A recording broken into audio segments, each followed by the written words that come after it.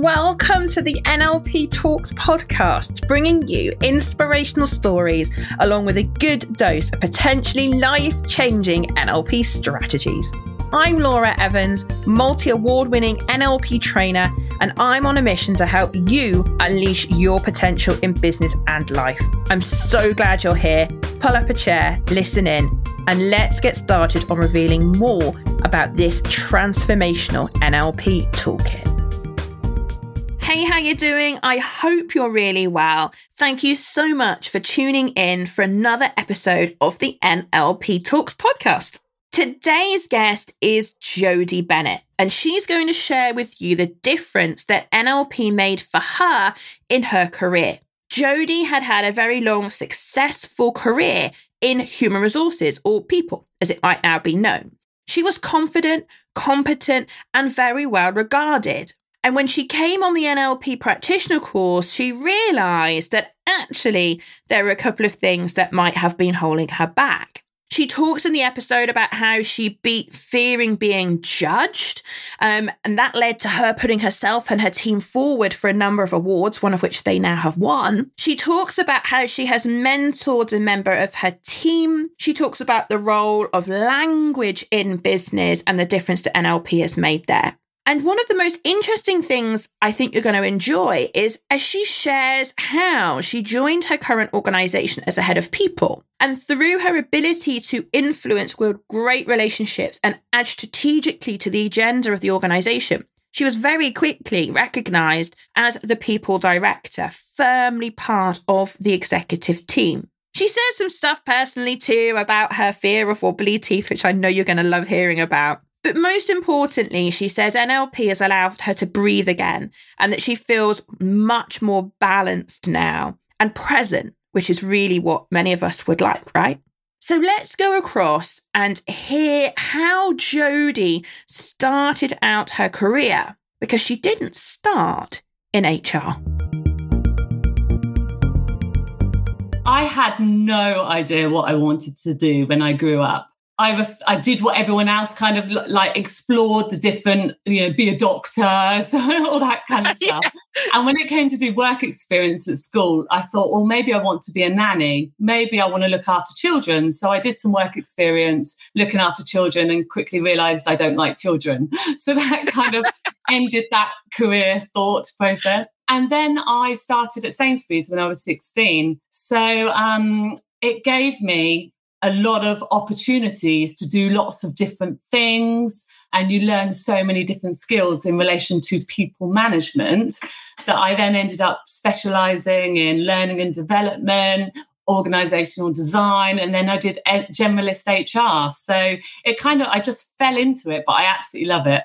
So tell me a bit about your HR career. Obviously, we're going to come on to talk about NLP because it's an NLP talk, podcast. But talk to me about your career kind of prior to coming and discovering NLP and doing some stuff with me. What was it like?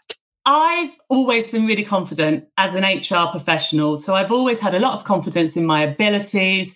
I've always had fantastic leaders. Whatever job I've done in HR, I've had really good mentors. I've always worked hard. I've kind of delivered my role objectives. I've made mistakes. I've learned from my mistakes. But I've always loved and had a passion for what I've done. And it's not ever been an element of doubt in my mind. That's something I've always it's one of my plates that I spin that I've always had that confidence in. I love it.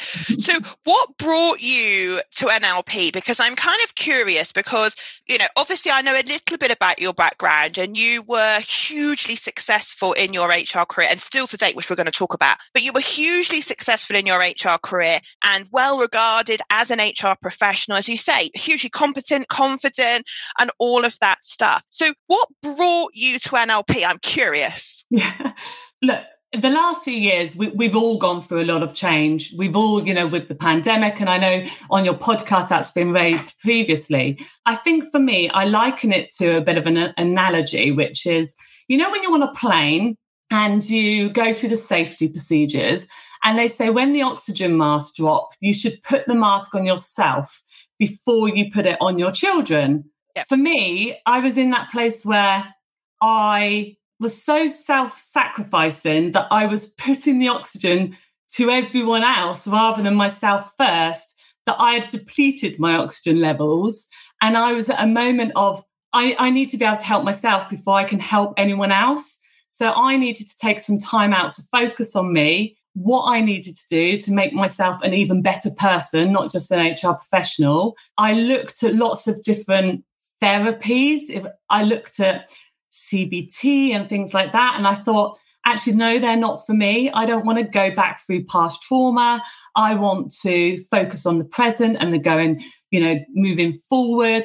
And NLP kind of, just came about. And so I just embraced it and went for it. And it was definitely the right choice. Yeah, and I think you raised a really interesting point there, because I think one of the things, and of course NLP has been used in a therapeutic context, but one of the things I loved, because obviously when I found NLP, I was still in my HR career. And what I loved about it was this focus on success and results, as in find other people that are doing things really well and learn how to replicate them and learn how to focus on being an even better version of yourself. Because I was, as I say, I was an HR manager in NLP. No, I was certainly not an HR manager at NLP. I was an HR, I can't get my words out, an HR manager, and I was looking to help everyone else. It's really interesting listening to how you just described that, because I went on NLP because I wanted to be a better HR manager. I wanted to be a better professional. I wanted to be able to better help other people, be a better leader, be a better coach. And it was all about everyone else. And I had a realization on my NLP practitioner course that actually it wasn't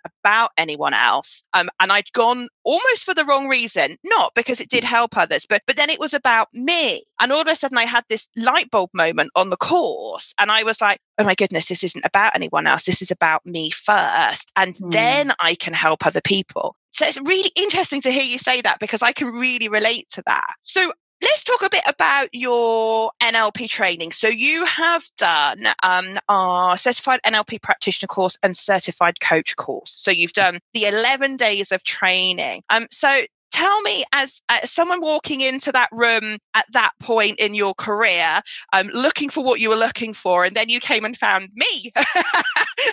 And let's not make it about me. But the NLP stuff, like, what did you get out of it? What were kind of some of your light bulb moments training with me? That actually you're not alone, and a lot of other people in the room feel exactly the same as you do. Actually, people's limiting beliefs are really similar. Lack of confidence, you're really not alone. So that's really reassuring, in the way that that you're going on a journey with others, and actually you build really strong bonds with those people that you go on the journey with as well. I think I learned so much about myself. I learned so much about helping others that I thought, like I said, I've always had confidence as a HR professional, but to learn so much more about the pure, how to communicate, really rapport building, the language you use, and the difference between mentoring and coaching and all this. So I learned so many more skills and techniques. I think one of the things, I don't know about you, I'm curious to ask you this, but one of the things I really loved about doing the NLP practitioner course was there was absolutely no expectation on me. And as an HR professional, and in your case, a senior exec within HR, which we'll come on to, there is, your job title sometimes goes before you, doesn't it? And then when you're in a room like that, you're just one of lots of people, and you haven't got to be anything to anyone or be providing solutions, as we often do in HR and all those things. You could just be Jodie. Yeah. You could actually just soak up any bits, because as we've already said, you're super confident, super successful, very competent at what you did. But I don't know about you. I then sat there and went, oh, I didn't realise I still had that. But actually it doesn't matter, because there's no one here that's, that it's going to impact on my career or anything. I can just be me, and I can just get it fixed, and no one else is going to be none the wiser. And you come out, you version 2.0, an even more improved version. I don't know, did you have a similar experience? Definitely. I think you definitely let the mask down, because you've got to be yourself. If you're not yourself, and if you don't throw yourself into it, you're not going to take anything of value away from the course. And I remember my first day, and even when we did introductions, I think I cried introducing myself, if you remember. I think you might have shed a few leaky eye moments, yes. Yeah, because you've just got this weight of the world fall off your shoulders. It's like, I'm gonna get something so valuable out of this. I'm gonna learn so much about me, and I'm gonna learn so much about how I can help other people. And yeah, you just have this big release moment. I don't know if other people feel like that, but that definitely happened for me. I think you'll find most of us feel like that. It's like, finally, it's me time. Finally, I get to do that. Were there any kind of like light bulb standout moments for you on that course? I'm just wondering. Yeah, absolutely. Yeah, I was heightened emotions all the way through that course. And what I love about you, Laura, is that you don't care. You do care, but you don't drill into that, the root cause as to why you're so highly emotional or what's happened to put you in that place or anything like that. And I remember it was the second to last day of the practitioner. And you went, Jodie, can I just kind of talk to you about something? And I remember I was standing aside and you went, do you think you may fear rejection? And I was like, do you remember, Laura? And I just went, I do, actually. I'd completely forgotten. Yes. I just went, oh my God, absolutely. That's my light bulb moment. It was like, that's completely, that was what it is.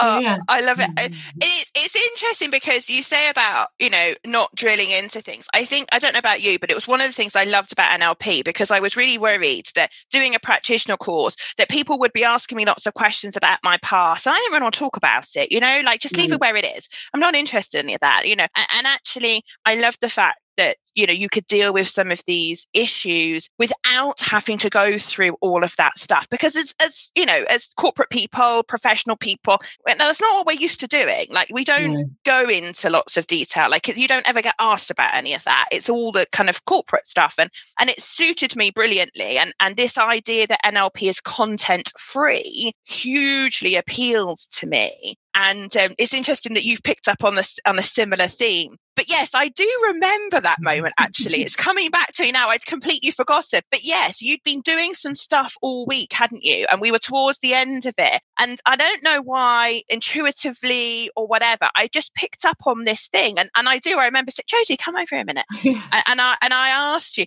So tell us a bit more then about this fear of being rejected or fear of being judged. Like, how did that typically play out in your career? And perhaps how is it now? Now we A, discovered it was an issue, and B, dealt with it. Like, give everybody a bit of a feel for how that plays out for you in your career.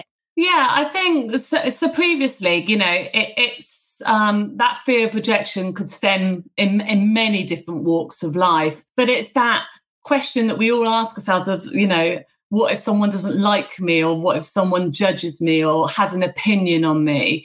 And I would never do anything that put myself on a platform to bring attention to myself in a wide audience. So prior to NLP, I would never have done this. Yes, I'm confident in my abilities as a professional, but I'd never put myself on a podcast for other HR professionals to judge me or anyone. But now, having done NLP, an example I could give is I've been in my current role for 11 months now. In that 11 months, with a brand new people team, we have put ourselves forward for 3 HR in Hospitality Awards, of which we were finalists in all 3 categories. And we were winners in one of the categories for excellence in promoting careers. I know. Amazing. I would never have put myself or my team on that platform of being judged or rejected, going back to that light bulb moment. But now, yeah, absolutely. Brilliant. Oh, no. Have you got the award? For those of you watching us as we're recording this live, I'm sorry, those of you listening to the podcast. Oh my God, that's beautiful crystal trophy that you've got there. I love it. I'm really sorry, those of you listening to the actual podcast won't have seen that, but just trust me, it's beautiful. It's an absolutely beautiful trophy.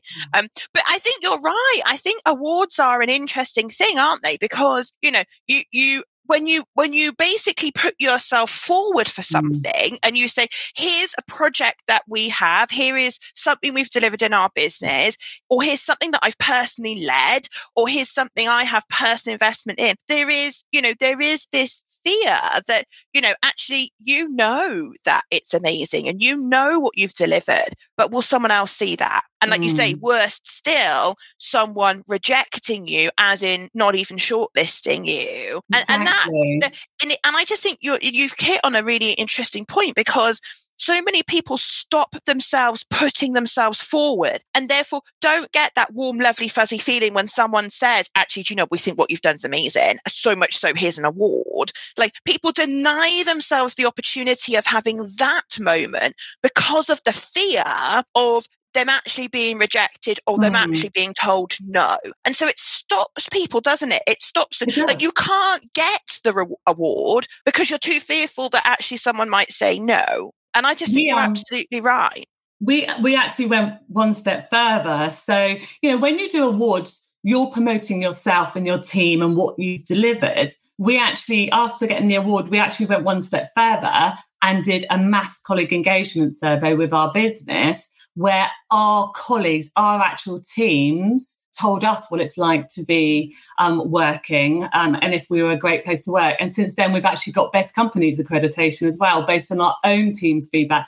So it's kind of a double whammy. And to think what's been achieved in the 11 months, I'm incredibly proud. Oh my God. So quite rightly, award-winning team, award-winning function, award-winning leader of the function.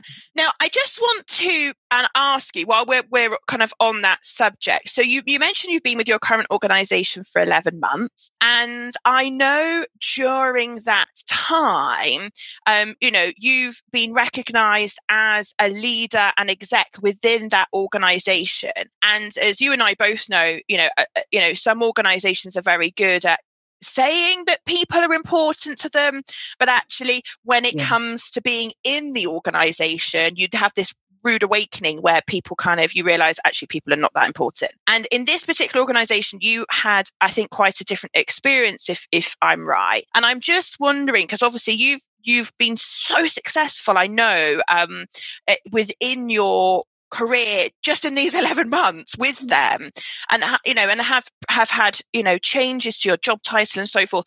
So I know a lot of HR professionals will listen to this podcast episode. So I'm just curious, share with everybody, if you would, that journey and how you have managed to go from being the head of people to the people director, because that's quite a step up in a lot of people's eyes. And how did you do that in such a short period of time? I think a lot of it definitely came from NLP and my impact and influence. In my previous role, I was a head of people, and I started with my current company as a head of people.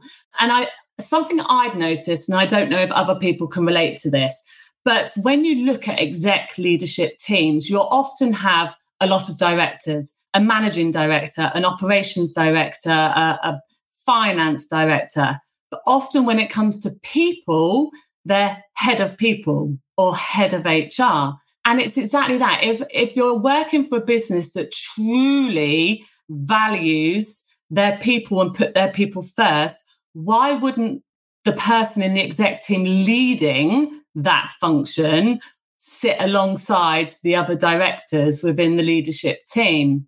And fortunately, I report into a CEO that absolutely sees the value and what I add to the business, and gave me that title to reflect the job that I deliver. So, that's how I got there. Oh, amazing. And I just think it's a testament to obviously your professional skill and your ability to be an amazing HR professional. But as you say, this getting the recognition from a CEO of an organization that actually what you do is strategically important, and actually it deserves to be around the exec table alongside all those other directors, because, I've been in organizations like you say, where the head of people reports to the ops director, for example, or the head of people reports to the finance director, or the head of people reports to the MD, but there's still a head of people and there's a lot of other heads of function.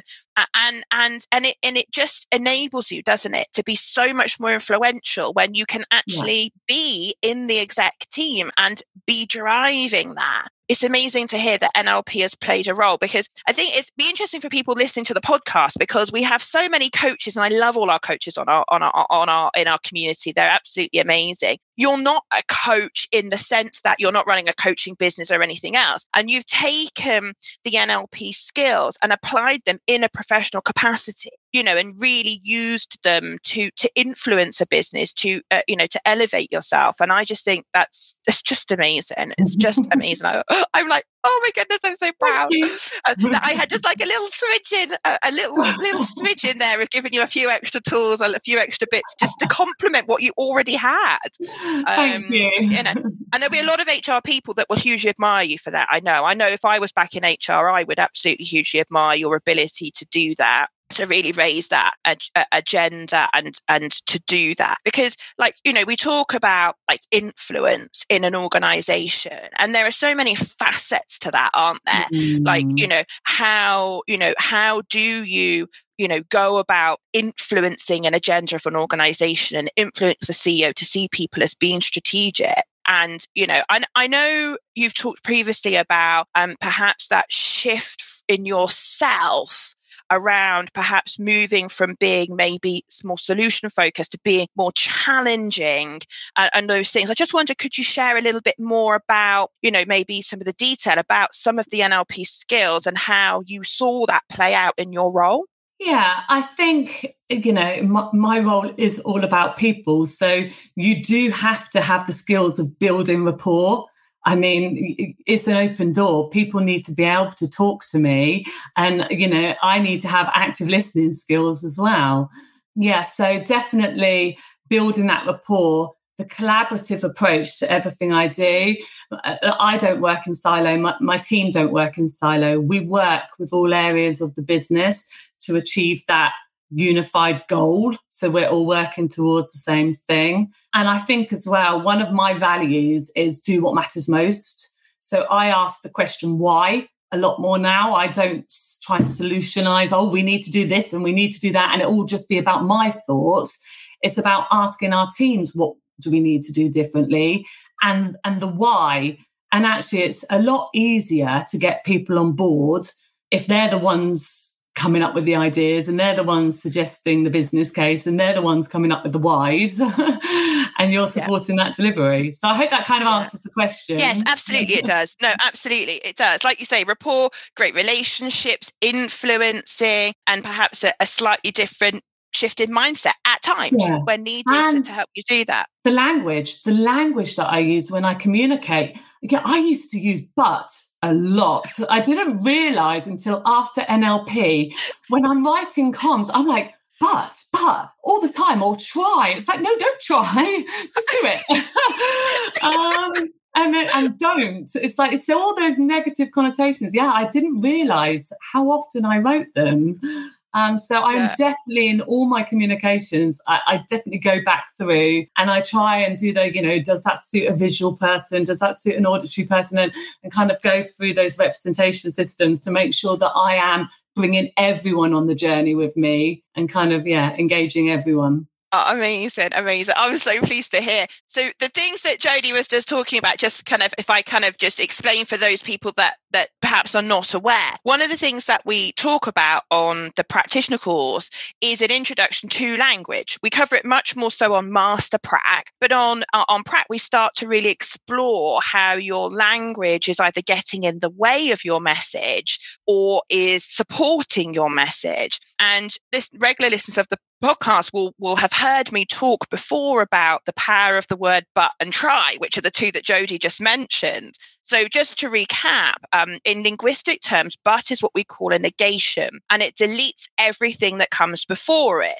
So if we talk about it in the context of giving feedback, I might say to someone, that was a great presentation, but there are some things to improve. Now, the problem is the unconscious mind treats a but as a delete button, essentially. So when I say that's a great presentation, but there's things to improve, I've basically deleted that was a great presentation, and the person is just left looking at there's things I need to be improved. And depending on how they interpret that, if they've got confidence issues or they have self-doubt or they have some things, their mind will process that in a way, maybe limiting beliefs, process it in a way that perhaps that's critical of them. And they don't even hear the positive stuff. But we use but all the time in our comms if we're not mindful of it. And I always say to people, if you can take the word but out and maybe replace it with the word and, which is what we call a conjunction, it brings two things together, then people actually hear that was a great presentation and there are things to improve.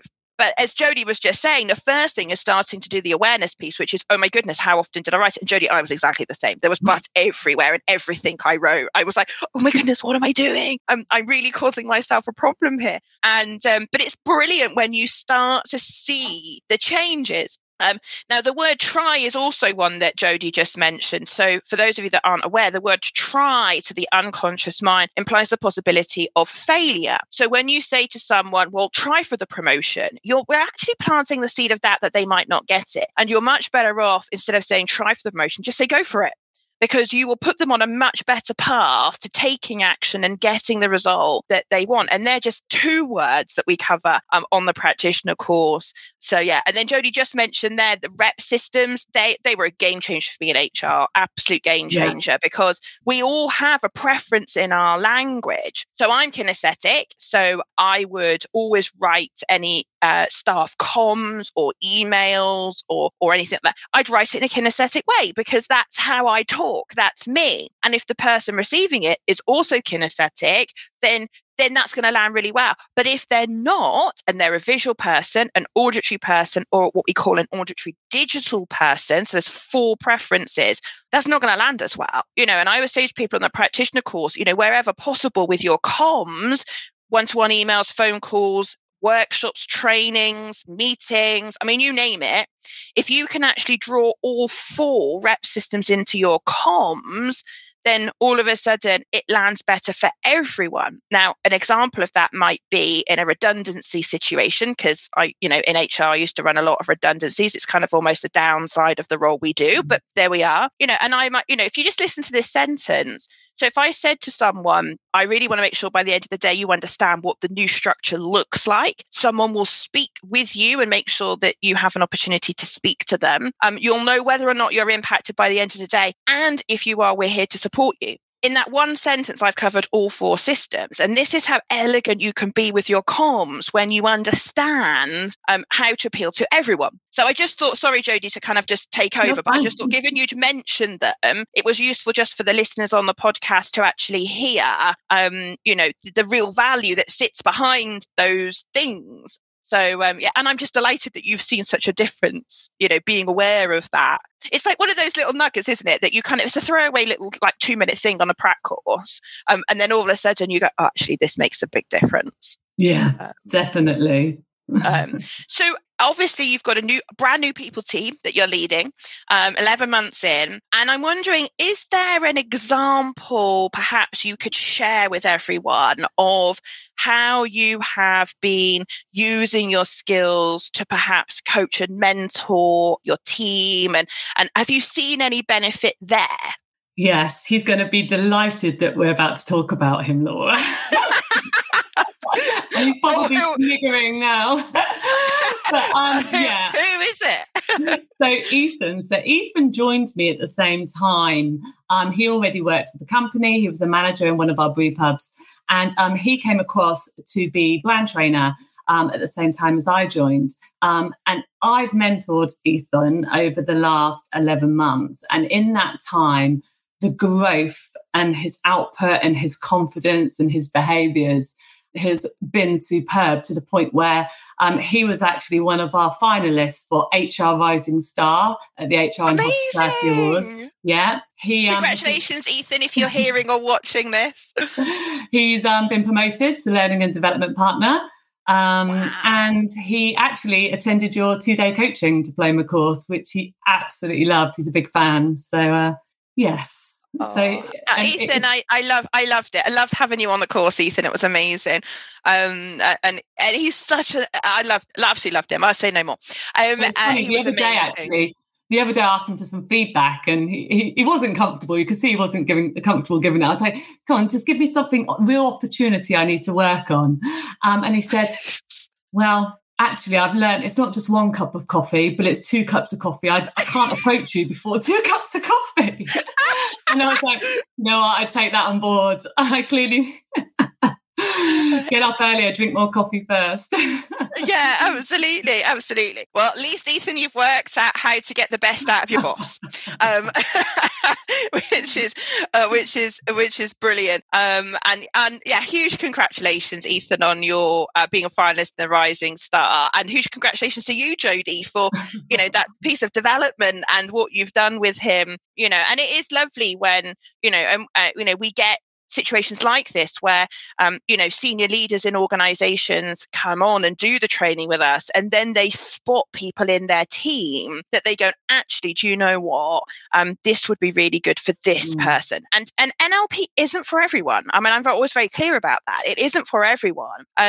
You've got to want to learn. You've got to want to perhaps change your outlooks on things and acquire things. And I always say to people, you're not going to love everything I teach you either. But what you do need to do is don't need to do anything, but I would encourage you to take from any course you do with me all the things that are relevant to you and your role and what you do, and implement them. So yeah, it's a shame. We should have got Ethan on as well, so he could have shared his thing as well. But yeah, so yeah, what an accolade. What an accolade. So Jodie, obviously you did the 11 days training with me, and you clearly have had massive success in the 11 months that you have been in your role, both personally, for your team, for the organization you work in. An example of someone you developed with Ethan, like, that's absolutely amazing. And if we go back to the beginning of this podcast where we were talking about you needing to put your oxygen mask on first and taking a bit of me time, talking to you as Jodie now, as opposed to perhaps the people director of an organization, what is life like for you now as Jodie the person, having done all of this training? I would say I'm a far more balanced person. I think prior to NLP, I probably had a little bit of an addictive personality, in the sense that I threw myself so much into something I enjoyed so much that are at a detriment to other areas of my life. So I'm definitely far more balanced. I'm calmer and more considered in what I do. And I would definitely say I'm more present. So I am so much more present in what I'm doing in that moment. So right now I'm present, I'm here, then it will be back to work this afternoon. But when it comes to this evening, it's all about my boys. It's my boy time. And when I'm with my children, they're my priority. That's what the moment I'm present in. So yeah, I definitely, like I say, finding a better balance. I'm also 10 pounds heavier, which I say I'm 10 pounds heavier of happiness. That's 10 pounds of happiness. I'm down to good pub food. Brilliant. But yeah, I would say, well, you saw me, Laura, a year ago to now. I'm smiley. I am happy. I am in a good place. And thank you, because so much of that is down to you. So thank you very much. Thank you so much. Yeah, I mean, it's always, I love getting people on the podcast, as regular listeners will know, because I remember, as you say, I remember what you were like when you arrived on day one of that Pratt course, and to hear of your successes professionally, and also to hear the benefits to you personally of being more present and more balanced is just amazing. It's interesting because a lot of our students do talk about that. Perhaps present is not the word that they might use, but it's that thing of being able to control that internal chatter, because life is just so busy, isn't it, for all of us? And when you're at work, you're worrying about the boys. And when you're with the boys, you're worrying about work. And when are you supposed to get you time? And when are you supposed to be Jodie the professional, or Jodie the wife, or, and all of those things. And I think you're right. I think it ruins a lot of moments for a lot of people, because people are not present. and we're all guilty of that. Listen, I'm not perfect. I mean, I still have moments where, your head just is so full, but thankfully they're fleeting moments now. And the majority of the time, people like yourself, like me, like all of our other students, do talk about this point of actually there's more joy in my life. I'm more present. I'm calmer. I'm more balanced. All the things you just said, which I just think is just wonderful for quality of life as well as anything else. I remember this is nothing to do with the work, but I need to ask you. So I remember on your practitioner course, we ran the FAST phobia model on a problem which you had to do with wobbly teeth, which will make a few people chuckle, I'm sure. So Jodie, could I just get you to share the wobbly tooth story? We were doing the FAST phobias model, and so I had children relatively late. I was 35 when I had my first Stanley. And I was like, at one point I was like, do I really want children? And the reason I wasn't sure if I really wanted children is because I was terrified of them getting wobbly teeth. I don't know whether I can't remember. I don't know if it's because of my experience when I was younger, but absolutely terrified of wobbly teeth, to the point where I said to my husband, we're going to have to send them to the grandparents during the time they have wobbly teeth because I can't deal with it. I just won't be able to deal with it. And so, when it came to doing the FAST phobia model and we did wobbly teeth, we couldn't tell straight away if it worked or not, because you can't just look around the room and go, okay, who's got a wobbly tooth? So it's taken a while for me to actually see if the model worked. And this is a little bit creepy, but I've done this just for the purpose of this. So in here is my son's teeth. I love it. Now, for the purpose of the podcast, she's showing us a tiny little box with beautiful crystals on the top.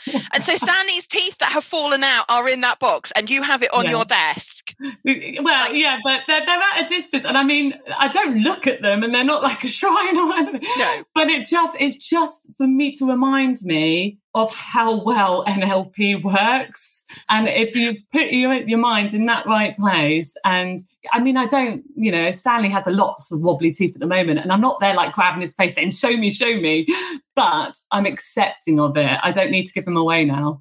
I love it. I love the fact you're not sending your children away. Oh, love them. But it's true. And sometimes it's those little things that you kind of go, oh my goodness, I've got two boys. At some point, they're going to lose all their teeth. And that could have been something really, really stressful for you. And actually, now you're like, okay, well, it's almost like kind of matter of fact, isn't it? It's just like, okay, well, they've got wobbly tooth and it's going to fall out, and that's okay. And, and I think that's one of the things the FAST phobia model is great for. Like, it doesn't take something that someone's really scared of and make them love it.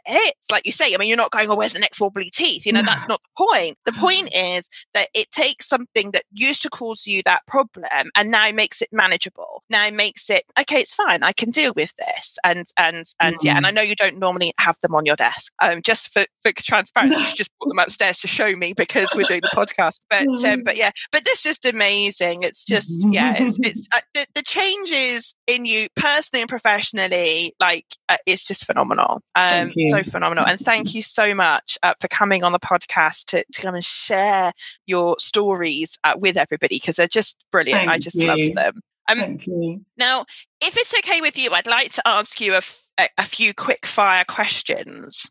Now, Jodie's not aware that I'm going to do this because this was not part of the plan. So it's a bit like, oh my goodness, what are you going to say to me, Laura? But I'm going to ask you a few questions, if that's okay, just to kind of start to get towards the end of the podcast. Are you up for that? Go for it.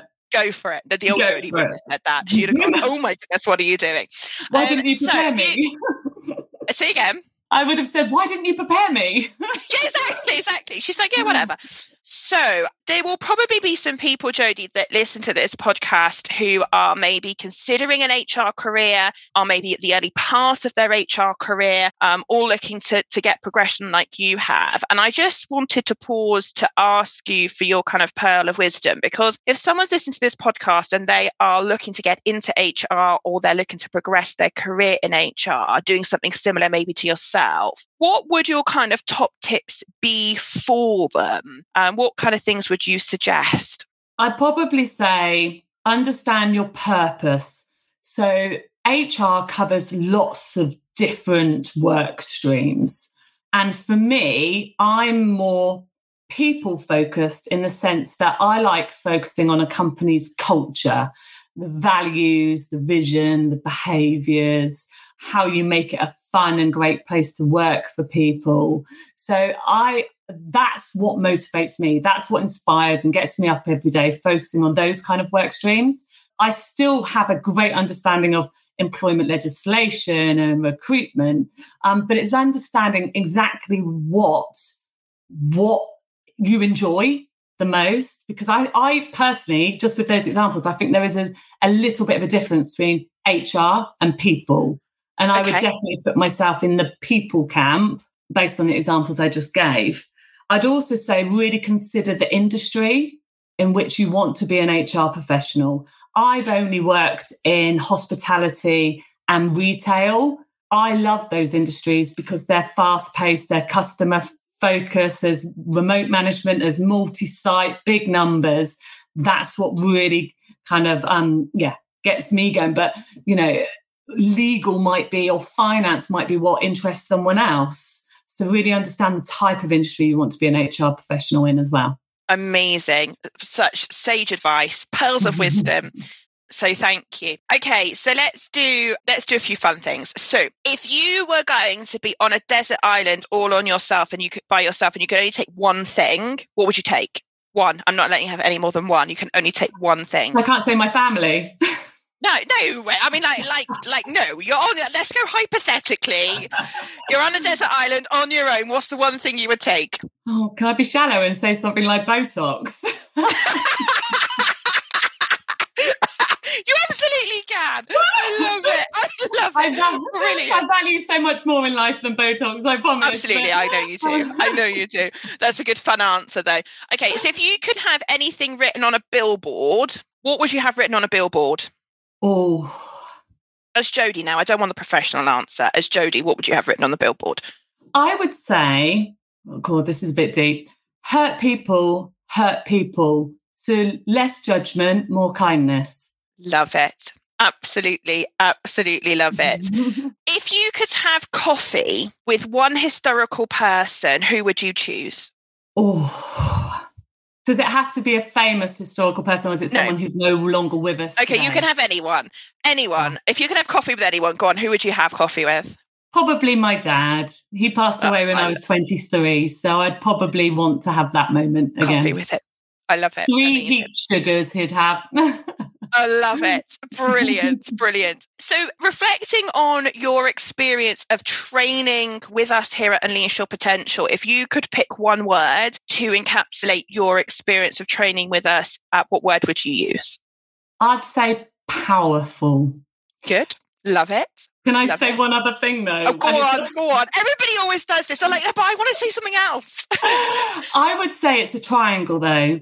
In the sense of, yes, you've got NLP, but if you're going to do NLP, do it with Unleash Your Potential and do it with Laura, because that's what makes it powerful, that triangle. Oh, that's so kind. Thank you so much. I love it. And final question. If you could go back to your 18-year-old self and give yourself one pearl of advice, what would you say to her? I would say no more. Say no. Yes. More.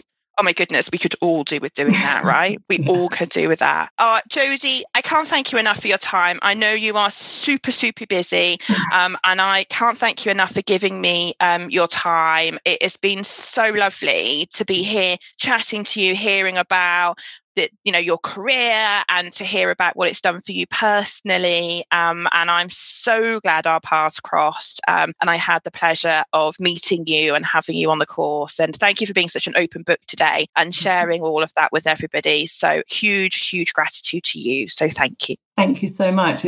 I've loved it. Absolutely loved it. So I encourage anyone that gets the opportunity to just jump in and do it. It's great.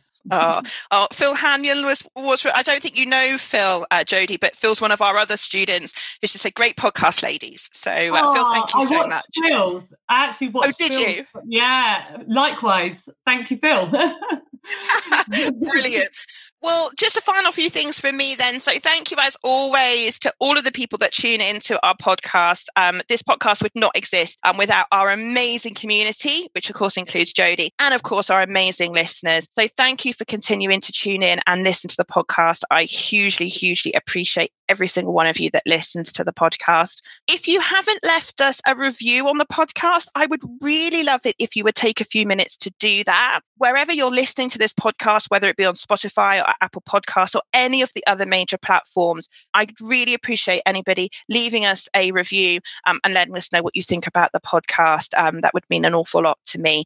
So thank you in advance for doing that. And finally, if you have enjoyed listening to Jodie's podcast today and you want to find out more about doing the NLP practitioner course and certified coach course, which is what Jodie has done so far, and you want to find out more, then please do head on over to our website, www.unleashyourpotential.org.uk, and we would love to welcome you onto either one of our online Zoom courses or, of course, to come and meet in person in Cardiff. So thank you all. Take care of yourself, and I look forward to seeing you. Well, no, not virtually, but being here. That's probably better. Being here with everybody again on the next episode of the NLP Talks podcast.